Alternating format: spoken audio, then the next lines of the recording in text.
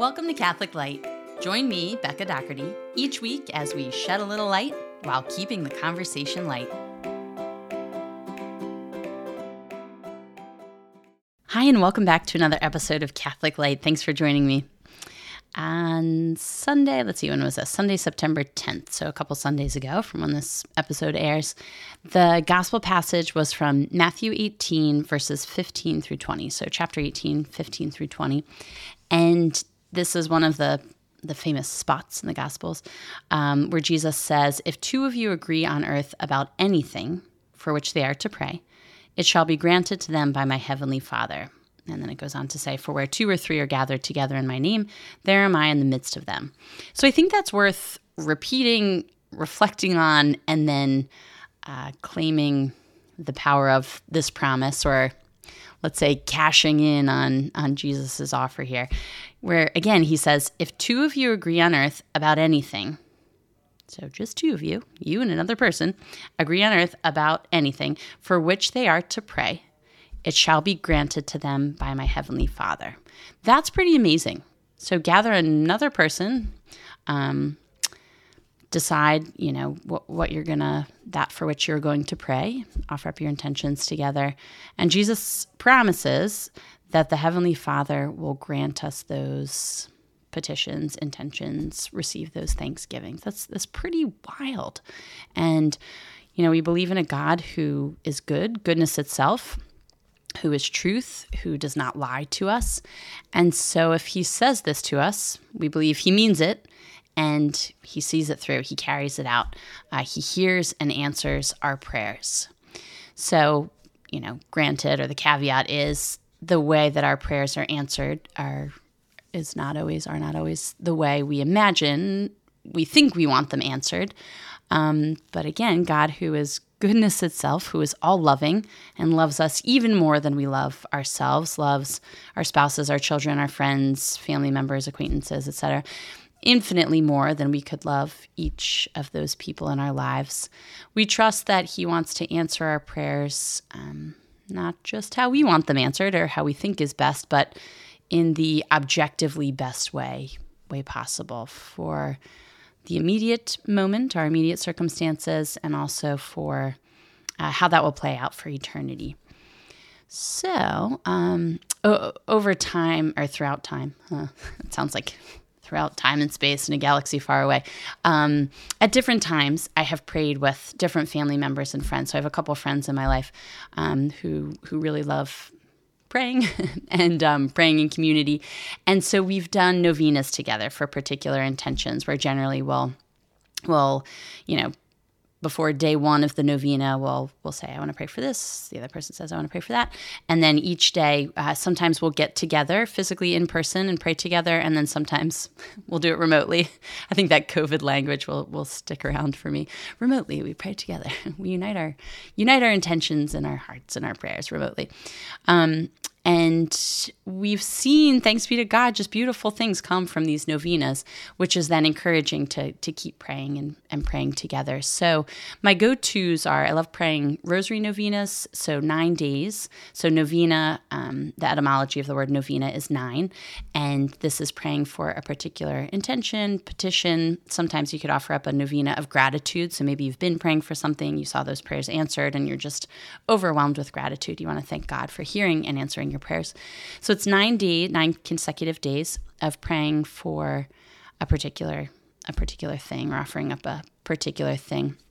And we see this a number of times throughout Scripture in both Old and New Testaments. And one of the passages that comes to mind, particularly in the New Testament, is that first, ask and ye shall receive.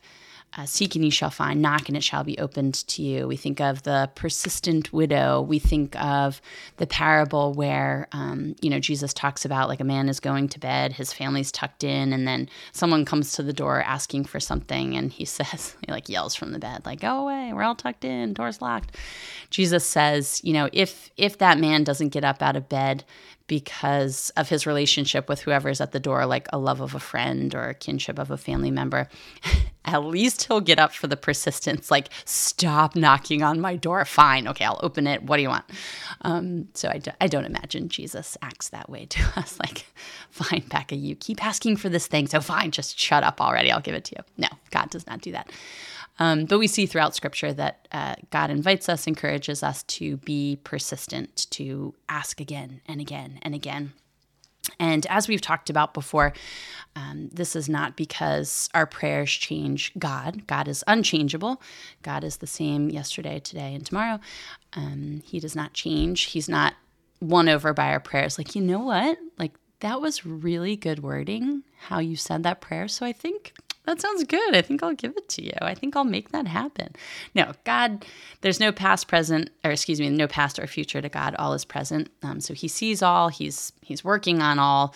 But that prayer and that call to persistence is really for us so that we grow in an understanding perhaps of what we more truly and deeply desire. We think on day 1 of the novena, this is what I want. This is what I'm asking for. And by day 9, we're like, oh, actually, this would be better. Thank God. You either didn't give that to me or grant that request or, gave it to me in this way. So novenas are scriptural. We pray 9 consecutive days for a particular intention, petition, or offer up a thanksgiving. And as this passage from the Gospel of Matthew, chapter 18, encourages and reminds us that if we do that with another person or other persons, there's power in that. There is something a little greater there when we come together in community. And, why that may be, there's any number of reasons, but when we come together as a communion of persons, we're imaging the Trinity, who is an image of persons, and there in that giving and receiving of love, that communion of persons, there is great love, great life, and so something more is drawn out of our being together and praying together. So, inspired by this, I thought, hey, speaking of remote, we are a remote community, spreading. Occasionally I look at the statistics of this podcast, and we have people tuning in from all over the world, which is really cool. And so thank you for being a part of this remote community, spread far and wide. And so I was thinking, inspired by this gospel passage, that we could pray together as a community. And so if you so desire, we're going to start on Thursday, September 21st, and then pray through Friday, September 29th, which is the Feast of the Archangels, Saints Gabriel, Michael, and who am I missing? Raphael.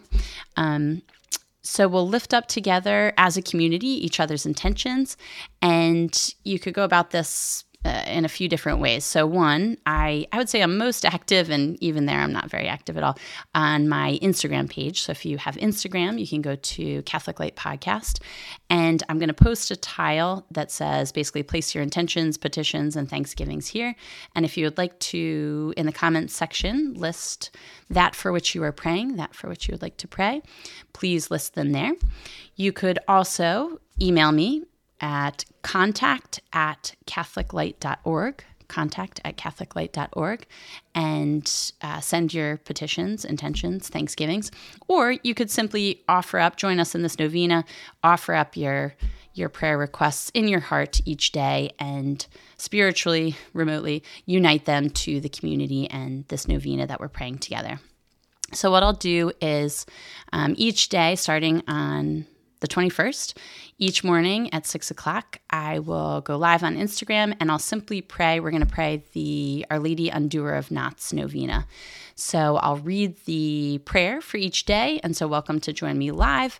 If you're not an early riser, or perhaps you are already working at that point or engaged in something else at that point, you can then go back and play the video later in the day.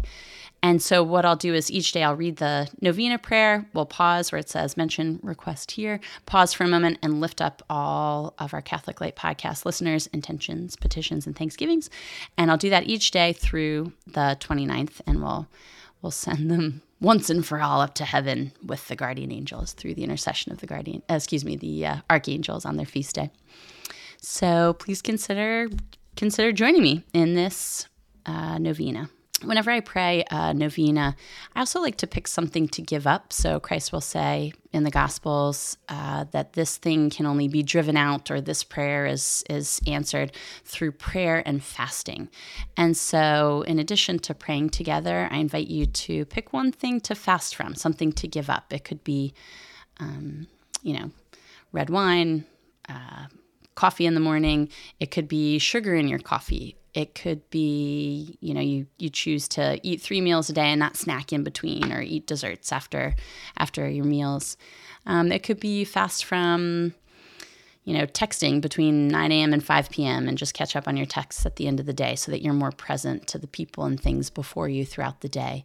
It could be fast from television, any number of things. So I invite you to pick one thing to fast from while we pray this novena together. And we're going to bank on Jesus' promise: if 2 of you agree on earth about anything for which they are to pray, it shall be granted to them by my heavenly Father. So thanks for joining me in this. All right, so today we're going to talk about the 4th commandment. On last week's episode, I just did a simple reading of the catechism selection on the first, I would say 2/3 of the portion that covers the 4th commandment. And then on the second half of today's episode, I'll complete the reading for the 4th commandment. So thanks for rolling with the punches. This was the second time, and we've been doing this podcast about a year and a half. Let's see, February. Yeah, a little more than a year and a half. And by my projections, we have about 4.5 months to go. So I think we're going to, at the very beginning of the podcast, I projected about 2 years. So unlike Father Mike Schmitz's Bible in a year, and now he's doing the catechism in a year, we're doing a catechism in 2 years. And it looks like we're going to wrap up just shy of 2 years. It's going to be about 1 month shy of 2 years, God willing. I mean, who knows? God sees all, so maybe he foresees I'll have something going on for a month and we'll actually complete it in 2 years. We'll see. So this was the second time that I've done simply a reading of the catechism. And that was because I forgot that back to school is a transition. So Sophia and Declan, so Sophia entered 2nd grade, Declan started kindergarten this year, and Peter started preschool. And they were all joyful send-offs. Happy, excited gathering of school supplies and backpacks and first day of school outfits. But I just forgot that, getting back into that, new old routine of, making lunches and setting out backpacks and filling up water bottles and, filling out all those questionnaires about your kids for the teachers and sign up geniuses. And I just I forgot that that's that's a thing. And so forgive me for skipping a week of commentary, and here we are back to school and back to the podcast. So, and in the midst of that, Lucy turned 1, which was exciting. So little Lucy Regina is now 1 year old. 1 year old. So right in the midst of this back to school excitement and hubbub and organization, busyness, my sister Kristen we have a family text string, sent on the family text string this video. It was about 25 minutes from Father Mike Schmitz entitled Hurry and Worry. And I'll post the link in the show notes if you're interested in listening to it. I highly recommend it. Where he gives, I think he's giving a homily, but he's looking at a camera, so I'm not sure what this is. But basically he's giving a talk / homily on how we are so busy and hurried and filled with so much worry. And he says, at one point, it's just par for the course that when we see each other and say, how's it going? So many of us, and I put myself in this camp, say, good, busy. That's just how life is. And he talks through a number of great points. But at one point, he quotes the Roman philosopher Seneca, so from thousands of years ago, who talks about how, we all want more time. We all feel like we need more time. We feel like life is going by so quickly and there's so much to do. And Seneca basically says, it's not that we need more time. It's that we don't use our time well. So in the midst of this, busy, and, there's so much to do, my sister shares this video with us, and I'm like, ooh, this is a great point of reflection for right now and for life. Because in the words of of Ben Rector, one of my favorite artists, who says, funny how this all looks different, but it feels the same. Like how life never stops changing, but some things never change. So we all have, things going on. We're all struggling with different things, trying to keep up with certain things, which it seems like that never changes in the midst of change and transition and change and transition and new things and busyness. And so at this beginning of a new school year for many of us, or maybe just a refreshed start at work and in life, as I would say, as things cool down and the leaves start to turn, but it's still like 96 degrees in the Philadelphia area. I invite you to listen to this talk by Father Mike Schmitz called Hurry and Worry. I think you could go on YouTube. You could just type in Father Mike Schmitz, Hurry and Worry. And, if not, you could just go to the show notes and click on the link there. And I think it's worth, after hearing him talk about this quote from Seneca, I looked up the full quote, and I'm going to read it here. It's kind of harrowing, at least for me personally, because I think it applies to me. It is not that we have a short time to live, but that we waste a lot of it. Life is long enough, and a sufficiently generous amount has been given to us for the highest achievements if it were all well invested. But when it is wasted in a heedless luxury and spent on no good activity, we are forced at last by death's final constraint to realize that it has passed away before we knew it was passing. So it is. We are not given a short life, but we make it short. And we are not ill-supplied, but wasteful of it. Life is long if you know how to use it. It's like, dang. It's not that we're not given enough time. It's that we waste the time we're given. So come, Lord Jesus, give us the grace at the beginning of this school year, this new season of fall, to use the time that you have given us well, to use this life, to spend this life, to live this life well, so that we can, what does he say? That we can make the highest achievements, we can achieve the highest achievements by investing our time well. Come, Lord Jesus. Okay, so one of the ways we can use our time well is by honoring our mother and our father. How's that for a transition? So we talked today about the fourth commandment, and the fourth commandment starts the second tablet. So recall that there are two tablets given to Moses by God. First tablet details the first three commandments, all pertaining to loving God above all. And then commandments 4 through 10 are inscribed on the second tablet, the second stone, and they all deal with loving our neighbor as ourselves. So the fourth commandment starts the second tablet, and it shows us, as Catechism of the Catholic Church, paragraph 2197 says, it shows us the order of charity. So God first, and then our parents, and then it works its way down through the other commandments as we honor, love, serve, don't sin against our neighbors. So God first, then our parents, and then others. Catechism, paragraph 2199 says that this parental, mother, father, and child relationship is the most universal relationship. So this commandment applies to all of us, no matter the circumstances of our birth, of our parents' relationship, whether they're together, not together, whether our parents are living or deceased, whether we were conceived via in vitro fertilization, through surrogacy. I might have talked about this before. That was a real interesting change for me as a theology teacher when I started having students who were conceived through in vitro fertilization. And it was not just a few students. And so we would talk, we'll talk a little bit about that in one of the future commandments. But basically, no matter the circumstances of our birth, our creation, our family, we all have a mom and dad. So even if we were, conceived via in vitro fertilization, we came from, an egg from our mother and the sperm of our father. And so whether we know them or not, we are called to honor our mother and father. And so for those of us who might not know our mom and dad or might not have a relationship with our mom and dad, the way that we can honor them is by offering gratitude to God for giving us life. Again, no matter the circumstances, thank you, Jesus, for the gift of my life. And to pray for our mom and dad wherever they are, whether living, that God will bless them in whatever circumstances they find themselves. And if they're deceased, we pray for the repose of their souls, and that, God willing, we will be reunited in heaven one day. So this is the most universal relationship, that of mother, father, and child. And then paragraph 22:12 talks about how this relationship, our relationship with our mom and our dad, illuminates all of our other relationships.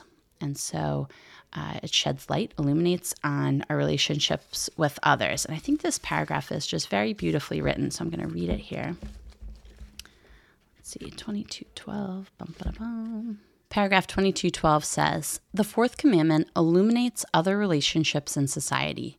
In our brothers and sisters, we see the children of our parents. In our cousins, the descendants of our ancestors. In our fellow citizens, the children of our country. In the baptized, the children of our mother, the church. In every human person, a son or daughter of the one who wants to be called our Father. In this way, our relationships with our neighbors are recognized as personal in character. The neighbor is not a unit in the human collective. He is someone who, by his known origins, deserves particular attention and respect." How beautiful. Illuminates other relationships in society such that the neighbor is not a unit in the human collective, but someone who deserves particular attention and respect. So this fourth commandment, I think sometimes, gets the bad rap of like, do as I say, not as I do, or, children should, what's that saying about be seen and not heard? Basically just like diligently respecting, obeying, and being in a nice, tidy little line before mom and dad. But it talks about, the catechism here talks about the interrelatedness of our relationships. When we honor our mother and father, we recognize that we come from this union, and as a result are put into communion with so many other individuals who are not separate little units, but connected to us in various ways. And that reminds us to respect the dignity of each person who is a child of God, whether Catholic, Christian, or atheist, whether baptized or unbaptized. We all come from the same loving God, and he calls each and every one of us back to ourselves. And kind of in that vein, as we are called to honor our mother and father are called to honor, respect, and love their children. So paragraph 22:01 says that marriage and the family are ordered to the good of the spouses and to the procreation and education of children. So mother and father are called not only to be open to life, to giving life to potential children, but to educating and raising up those children in the way, the truth, and the life, the truth, beauty, and goodness of God, and the beautiful things he places before us in creation. I've mentioned before that Declan and I are taking piano lessons, and it's set up in such a way that our piano teacher, Miss Robin, has converted a barn to a piano studio, and she has this nice little sitting area where, while Declan takes his lesson, I sit and read, and then while I take my lesson, Declan he'll either fall asleep or bring like connects or magnetiles to build something or work on something. And so as I was sitting reading and listening to Declan take his lesson with Miss Robin, I was struck by, and I realized that Robin, who's a woman, she said she just celebrated a big birthday, so maybe like 50, 60, I don't know. She never talks down to the children. So she never talks down to Declan, and I imagine her other students, many of whom are young. But she treats them as equals, and it's very beautiful. She's very affirming, but also firm with them, like, nope, don't place your hand there. Nope, that's a wrong note, or you're going too fast. But then she seems to be genuinely interested in Declan's interests and, how he's doing. And so kind of observing that in her, I was reminded that this commandment kind of goes both ways. As we honor our mother and father, they love and serve each of us by giving us life and then raising us up in the truth and truths of life. And then that raising up, that procreation and education of their children leads to the sanctification and growth and education of the parents. So paragraph 2227 says, children contribute to the growth and holiness of their parents. How beautiful. Paragraphs 2223 and then 2227 I'd like to highlight because they talk about how this growth, this openness to life, this education, this formation often comes about through failing and struggles, but then repeated forgiveness and helping each other get back up, trusting in the best intentions of the other, the love of the other, and then, putting forth best intentions ourselves and loving and serving the other. So 2223 says, parents have the first responsibility for the education of their children. This requires an apprenticeship in self-denial, sound judgment, and self-mastery, the preconditions of all true freedom. Parents have a grave responsibility to give good example to their children. By knowing how to acknowledge their own failings to their children, parents will be better able to guide and correct them. So marriage and family life is an apprenticeship in self-denial, sound judgment, and self-mastery, the preconditions of all true freedom. How beautiful is that line? We are immersed in this culture of autonomy and self-reliance and independence, which are all good things, but to the point of, I don't need anyone else to help me achieve my goals. Don't get in the way of me achieving my goals. And I know what's best for myself. I know what I need to work on. I know what I'm good at, et cetera, et cetera. And so this paragraph reminds us that true freedom is not license, being able to do whatever we want to do, whenever we want to do it, because marriage and family is not conducive to that life. But instead, marriage and family helps us deny ourselves, grow in sound judgment, and master ourselves. So in putting others first, in listening to and helping provide for the needs of others, we grow in self-denial, sound judgment, and self-mastery, preconditions for true freedom. Paragraph 2227 goes on to say, children in turn contribute to the growth and holiness of their parents. Each and everyone should be generous and tireless in forgiving one another for offenses, quarrels, injustices, and neglect. Mutual affection suggests this. The charity of Christ demands it.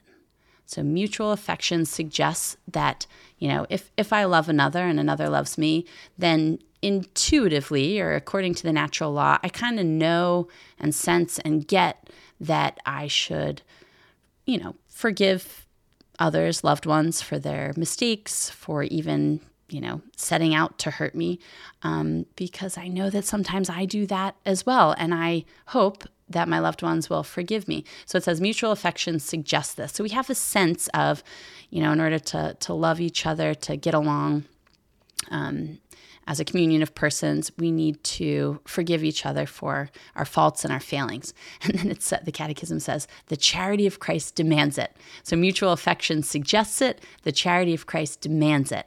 So the love of Christ, which God puts on full display in handing over his son to be crucified for love of us, so that the gates of heaven could be opened, we could be reconciled to him, come back into communion with him. We as Christians are called to do the same thing, to put ourselves aside, not in like a falsely humble, self-effacing way, like, oh, it's okay, I'll turn the other cheek, but to truly forgive, like, hey, you hurt me, that was mean, that was awful, but I choose to forgive you because I love you, and I see how much better you could be. And I also see that I do awful things to you. I'm sorry for that.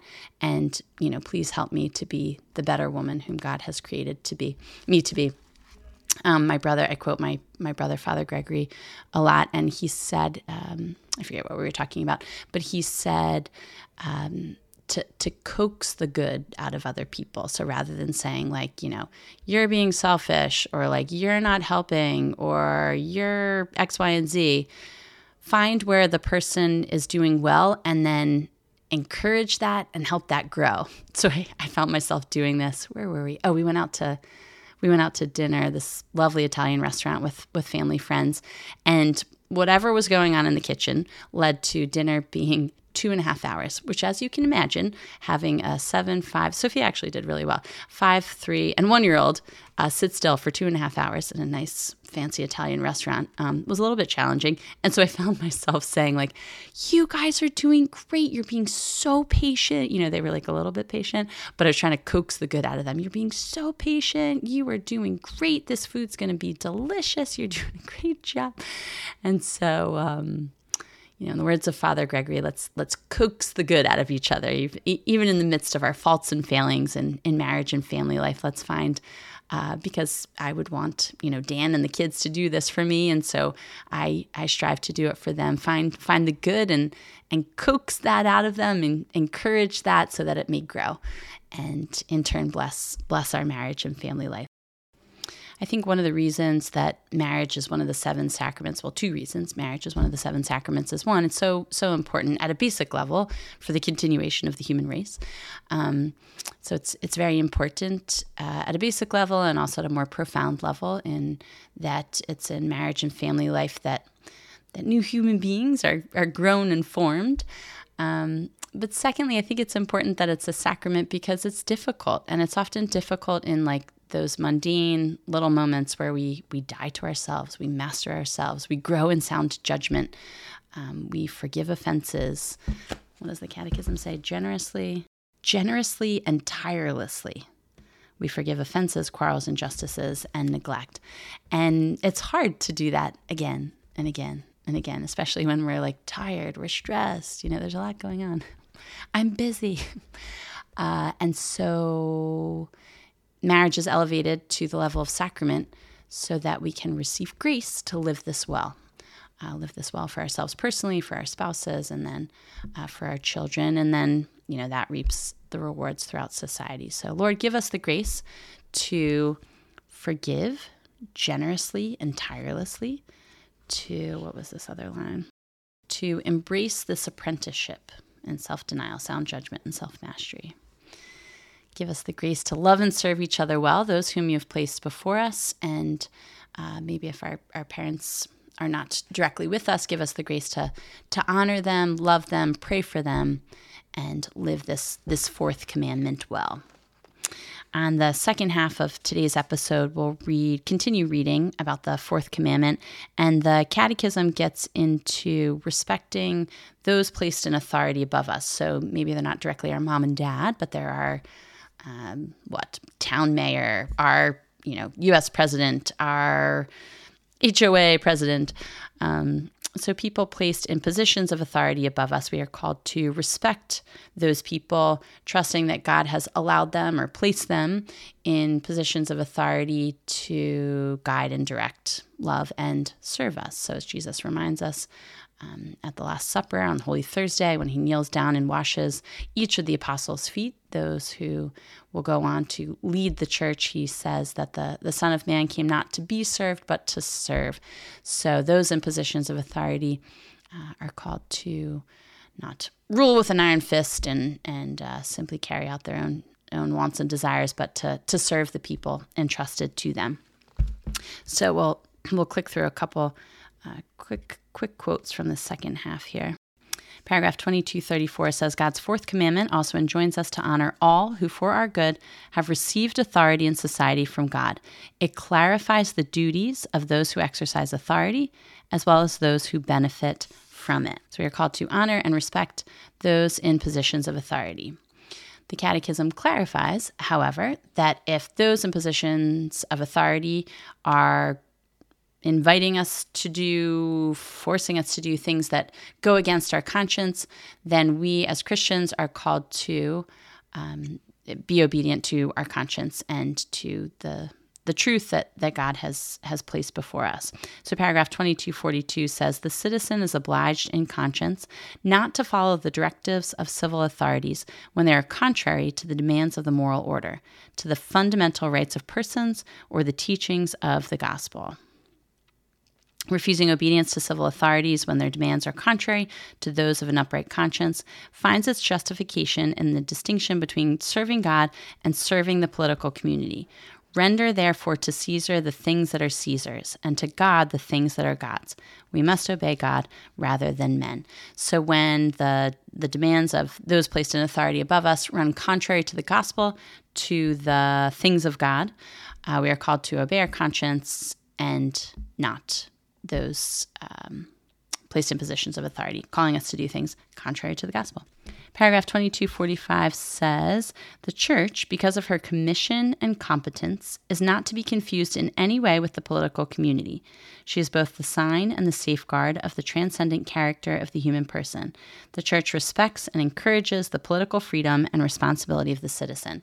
So it's not a matter of, if this political leader is calling me to do something that violates my conscience, I turn away from politics and towards the church, to the point of I'm just going to listen to the church and not the political order. The Catechism reminds us here that the church is something separate from the political order. So the church supports us in our exercise of politics as citizens. So the church encourages us to vote, to pay taxes, to obey the political order. And the church, in fact, because she is distinct from the political order, does not and should not tell us for whom we should vote, and maybe other specific things like that. However, the church can and should teach us, guide us, help prepare us for voting when it comes to certain issues, the issues that are at play when it comes to voting for political candidates. One more paragraph I'd like to cite before we read on the second half of the episode comes from paragraph 2240, and again in the vein of respecting those in authority, those whom God has either directly placed or whom he has allowed to be in authority above us. We are called to obey the fourth commandment and honor them in a way that befits their role. So we don't give,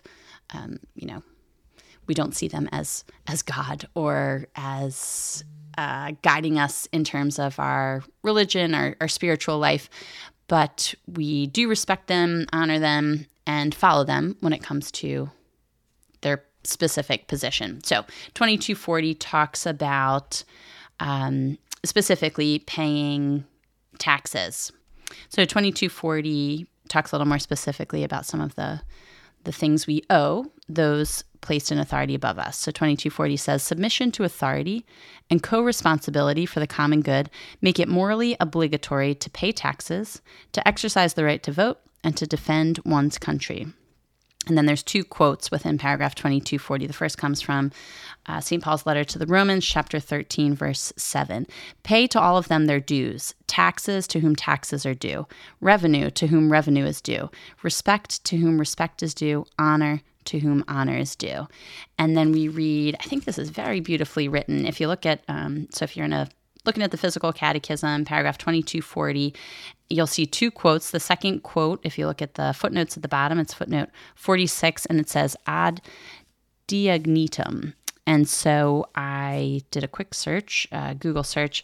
This was a letter written in the 2nd century, AD 130, authorities think.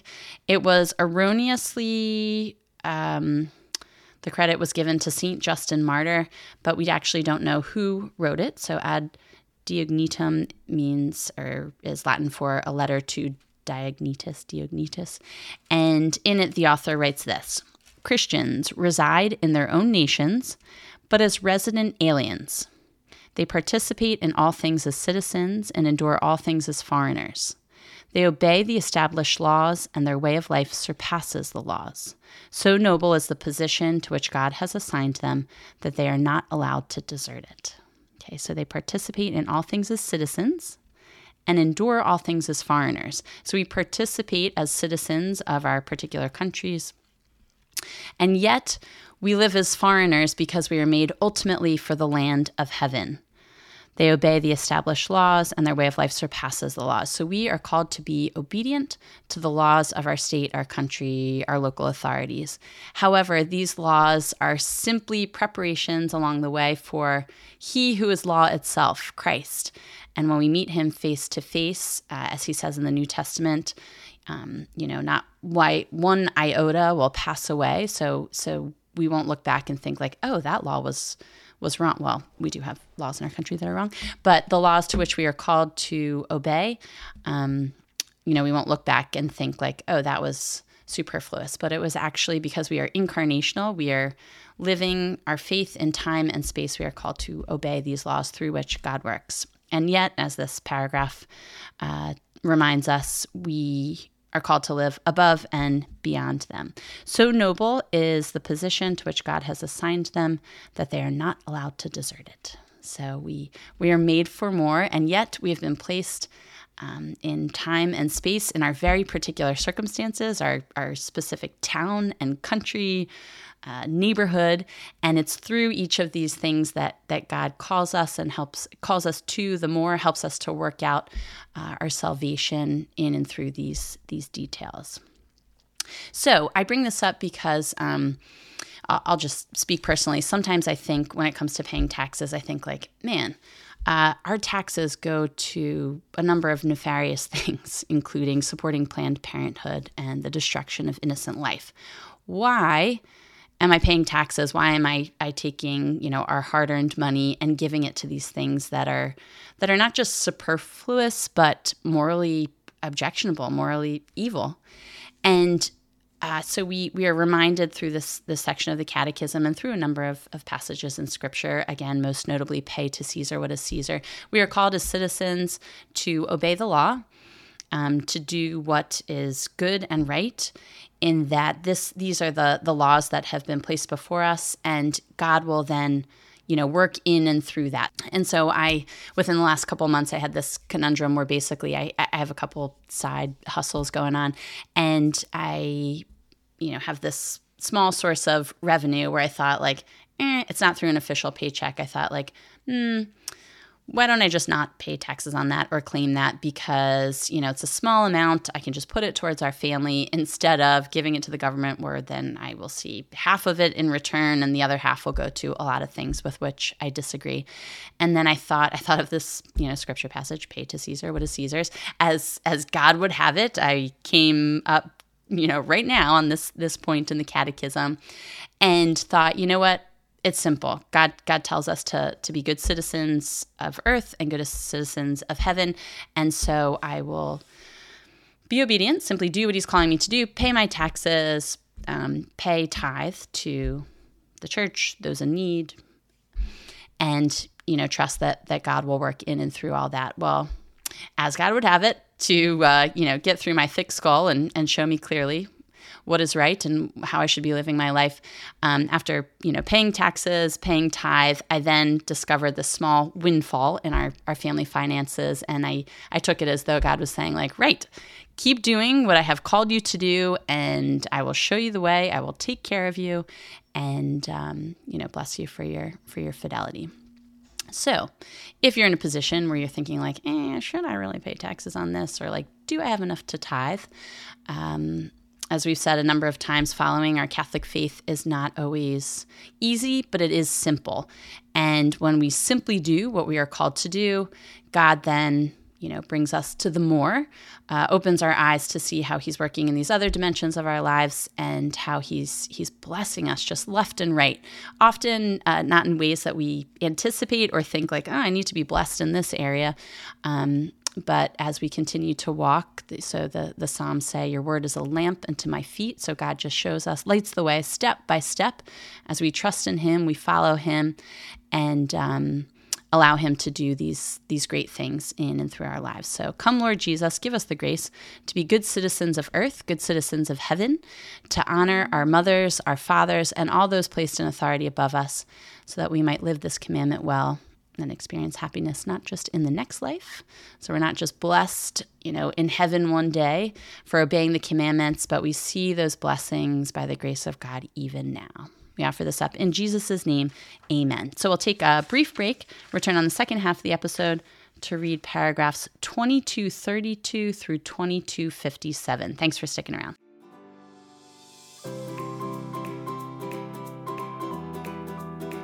You are listening to Catholic Light. Thank you for joining me each week as we read through the Catechism of the Catholic Church and discuss some of its beautiful teachings.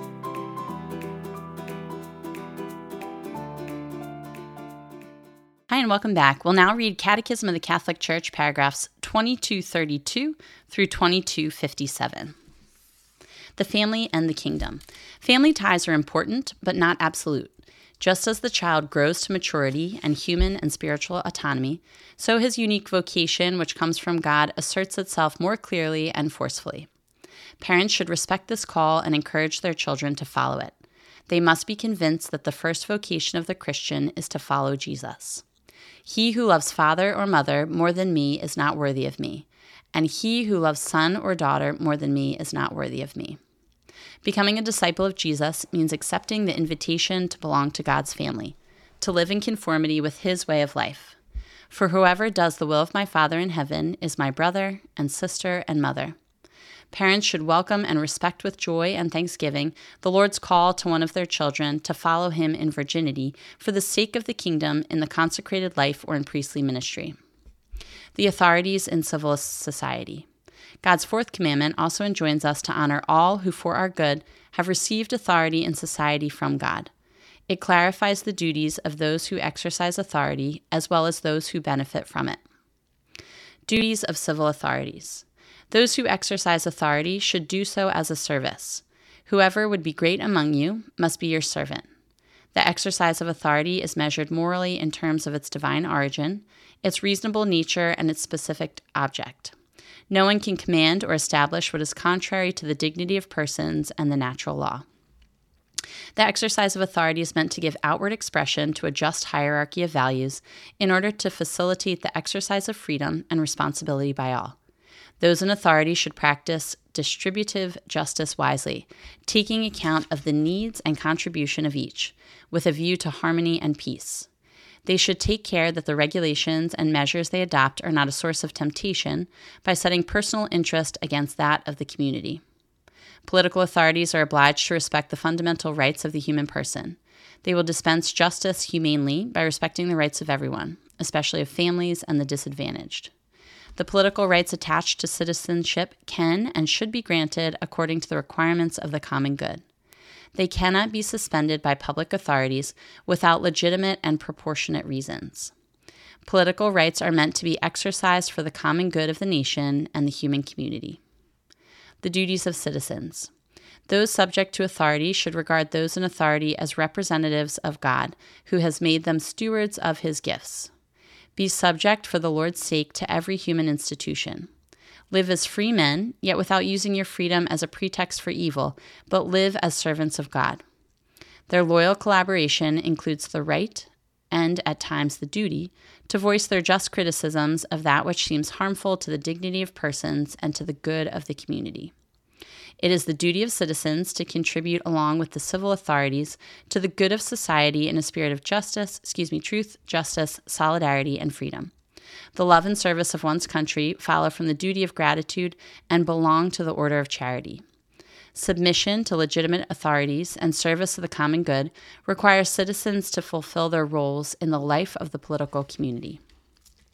Submission to authority and co-responsibility for the common good make it morally obligatory to pay taxes, to exercise the right to vote, and to defend one's country. Pay to all of them their dues, taxes to whom taxes are due, revenue to whom revenue is due, respect to whom respect is due, honor to whom honor is due. Christians reside in their own nations, but as resident aliens. They participate in all things as citizens and endure all things as foreigners. They obey the established laws, and their way of life surpasses the laws. So noble is the position to which God has assigned them that they are not allowed to desert it. The apostle exhorts us to offer prayers and thanksgiving for kings and all who exercise authority, that we may lead a quiet and peaceable life, godly and respectful in every way.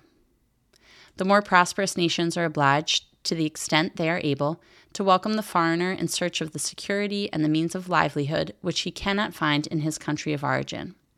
Public authorities should see to it that the natural right is respected that places a guest under the protection of those who receive him. Political authorities, for the sake of the common good for which they are responsible, may make the exercise of the right to immigrate subject to various juridical conditions, especially with regard to the immigrant's duties toward their country of adoption. Immigrants are obliged to respect with gratitude the material and spiritual heritage of the country that receives them, to obey its laws, and to assist in carrying civic burdens. The citizen is obliged in conscience not to follow the directives of civil authorities when they are contrary to the demands of the moral order, to the fundamental rights of persons, or the teachings of the gospel. Refusing obedience to civil authorities when their demands are contrary to those of an upright conscience finds its justification in the distinction between serving God and serving the political community. Render therefore to Caesar the things that are Caesar's, and to God the things that are God's. We must obey God rather than men. When citizens are under the oppression of a public authority which oversteps its competence, they should still not refuse to give or to do what is objectively demanded of them by the common good. But it is legitimate for them to defend their own rights and those of their fellow citizens against the abuse of this authority within the limits of the natural law and the law of the gospel. Armed resistance to oppression by political authority is not legitimate unless all the following conditions are met. 1. There is certain grave and prolonged violation of fundamental rights. 2. All other means of redress have been exhausted. 3. Such resistance will not provoke worse disorders. 4. There is well-founded hope of success. And 5. It is impossible reasonably to foresee any better solution. The political community and the church. Every institution is inspired, at least implicitly, by a vision of man and his destiny, from which it derives the point of reference for its judgment, its hierarchy of values, its line of conduct.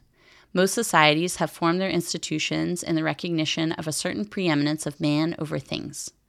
Only the divinely revealed religion has clearly recognized man's origin and destiny in God, the Creator and Redeemer.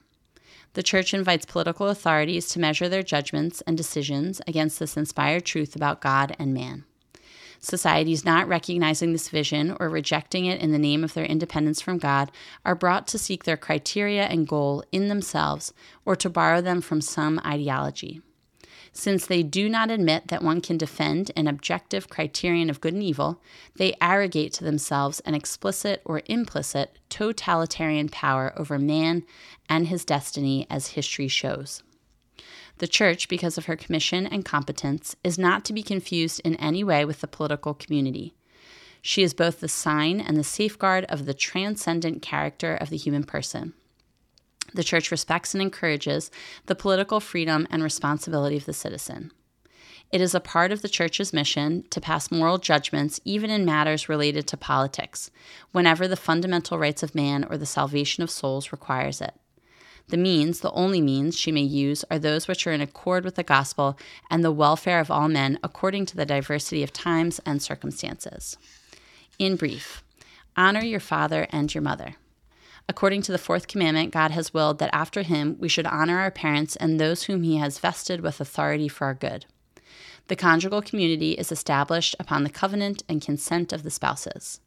Marriage and family are ordered to the good of the spouses, to the procreation and the education of children. The well-being of the individual person and of both human and Christian society is closely bound up with the healthy state of conjugal and family life. Children owe their parents respect, gratitude, just obedience, and assistance. Filial respect fosters harmony in all of family life. Parents have the first responsibility for the education of their children in the faith, prayer, and all the virtues. They have the duty to provide as far as possible for the physical and spiritual needs of their children. Parents should respect and encourage their children's vocations. They should remember and teach that the first calling of the Christian is to follow Jesus. Public authority is obliged to respect the fundamental rights of the human person and the conditions for the exercise of his freedom. It is the duty of citizens to work with civil authority for building up society in a spirit of truth, justice, solidarity, and freedom. Citizens are obliged in conscience not to follow the directives of civil authorities when they are contrary to the demands of the moral order. We must obey God rather than men. Every society's judgments and conduct reflect a vision of man and his destiny. Without the light the gospel sheds on God and man, societies easily become totalitarian. This brings us to the end of our reading selection, the end of our episode. Thanks for joining me for another week. Between this week and next week's episode, please pray for me. I'll be praying for you. And in the meantime, God bless you. Thanks for joining me this week on Catholic Light. Be sure to like, subscribe, and share this podcast with your family and your friends, and connect with me through Facebook and Instagram. I'll see you next week, and in the meantime, God bless you.